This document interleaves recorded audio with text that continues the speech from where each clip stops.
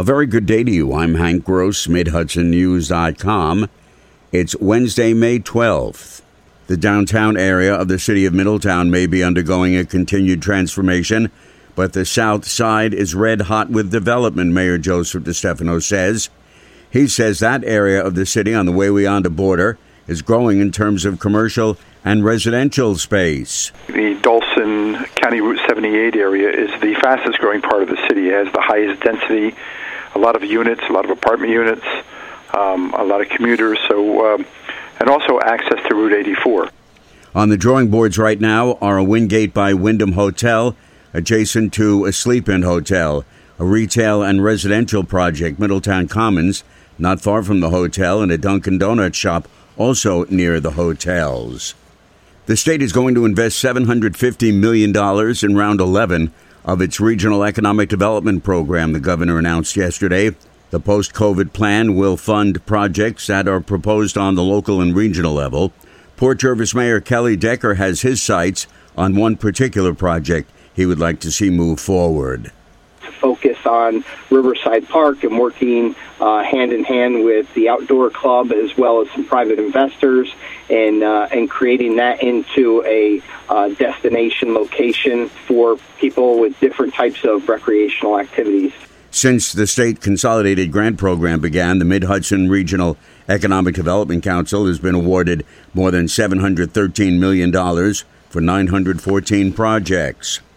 A ninth grade class assignment from a Saugerties High School teacher was looked at with disfavor by some students who posted it on social media.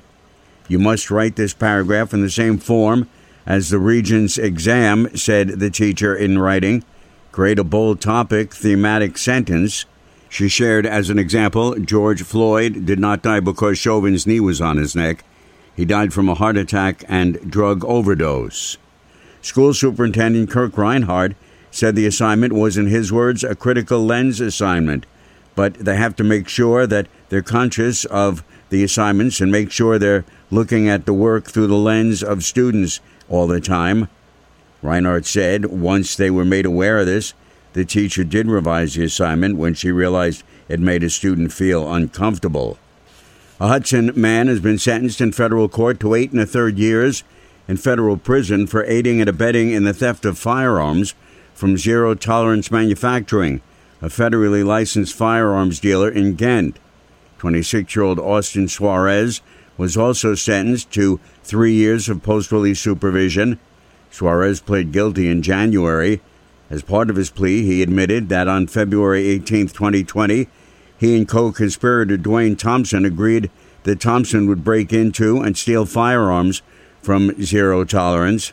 Suarez aided Thompson in obtaining a pry bar and two-way radios to use during the burglary.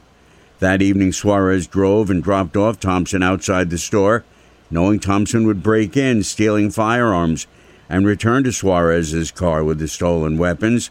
Thompson stole 5 AR-style rifles, returned to Suarez's car, and left the area. Thompson, who's 26, pled guilty in October 2020 to stealing the guns and was sentenced to 2 years in prison. The stolen rifles were recovered. When Republican Sullivan County Legislature Chairman Rob Doherty has emailed his 8 fellow lawmakers about specific issues or meetings, in many instances they tell him during public sessions they never received those communications from him. He disputes their claim. At a recent news conference, opposing legislators called him out, saying he kept them in the dark, in particular about a special meeting set for Friday, April 23rd. That required a 2-day notification, and an email from the legislative office was distributed to all at mid-morning on April 20th. Doherty says he's not the one being kept in the dark. Their former practice is to work the situation out in the back room, which they accuse me of doing, which I never do. I always bring it to the floor first and discuss it in public. And when they say that that's the first time they heard of it, they generally get that packet the Friday before a Thursday meeting. So why don't they try to email me or contact me and discuss it then? But they don't do that. Doherty said his colleagues on the legislature don't do their homework before the meetings. SUNY New Paltz will hold a series of smaller, shorter, in-person commencement ceremonies for 2021 graduates on May 14th through the 16th, and 2020 graduates on May 22nd through the 23rd on the Old Main Quad on campus. I'm Hank Gross, MidHudsonNews.com.